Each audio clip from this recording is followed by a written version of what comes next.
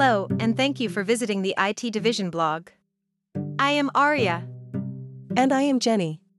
Greetings from the Technology Innovation Office at Texas State University.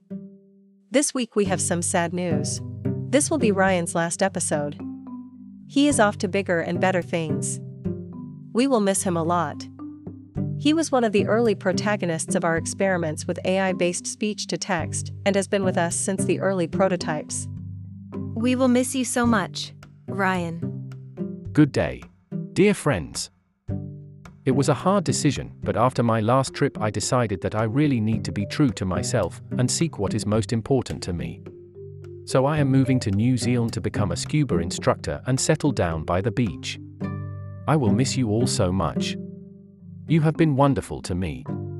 Well, let's get down to it and hop onto the low-code bus for one more leg of the adventure. In this episode of the low-code bus journey we go back to our childhood.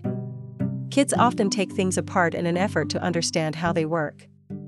I did it with an old tape deck, and as a biologist, I learned anatomy, physiology, and evolution through dissections and experiments.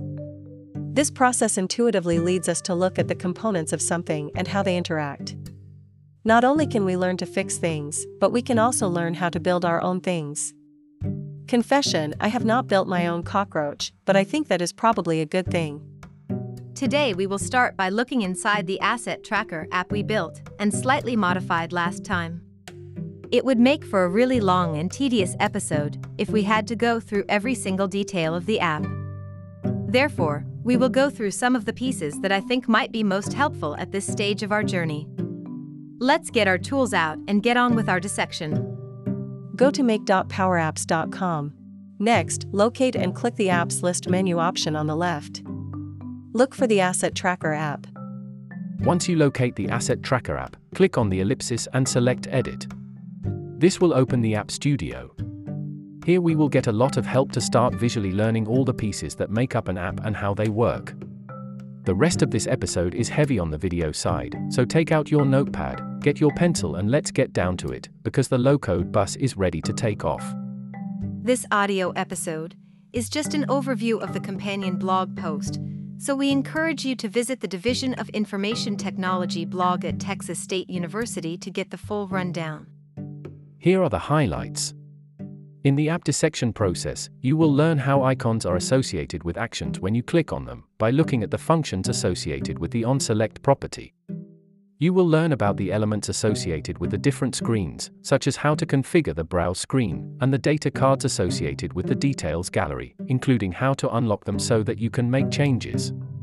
One of the interesting things you will learn is how the edit gallery and the edit form can be used for two purposes: updating existing information and creating new records, depending on how you structure your onSelect function to navigate to that screen. All this work is completed without a single line of code, but you are now learning that knowing how to write functions can be really helpful, and that having basic knowledge of Excel formulas makes it easy to work in Power Apps. As we have shared before, though, this makes it pretty clear that projects that would have taken hours upon hours of work can now be accomplished with a few mouse clicks and keystrokes. What this means is that individuals and teams within the organization can become citizen developers and advance their work in meaningful ways. It is an exciting journey down the low-code road, and I am enjoying sharing it with you. The journey to empowerment is exciting, and we hope your horizons are being broadened. This is a really exciting and amazing set of tools. I just love all these things we build in the garage. Stay tuned for our next episode when we will look at how optimize the Asset Tracker app. In the meantime, keep it low-code. For Jenny and Ryan at the Technology Innovation Office at Texas State University, this has been Arya, bringing you today's news from our Innovation Garage. For more information, visit us at www.to.txstate.edu. Until next time, Bobcats.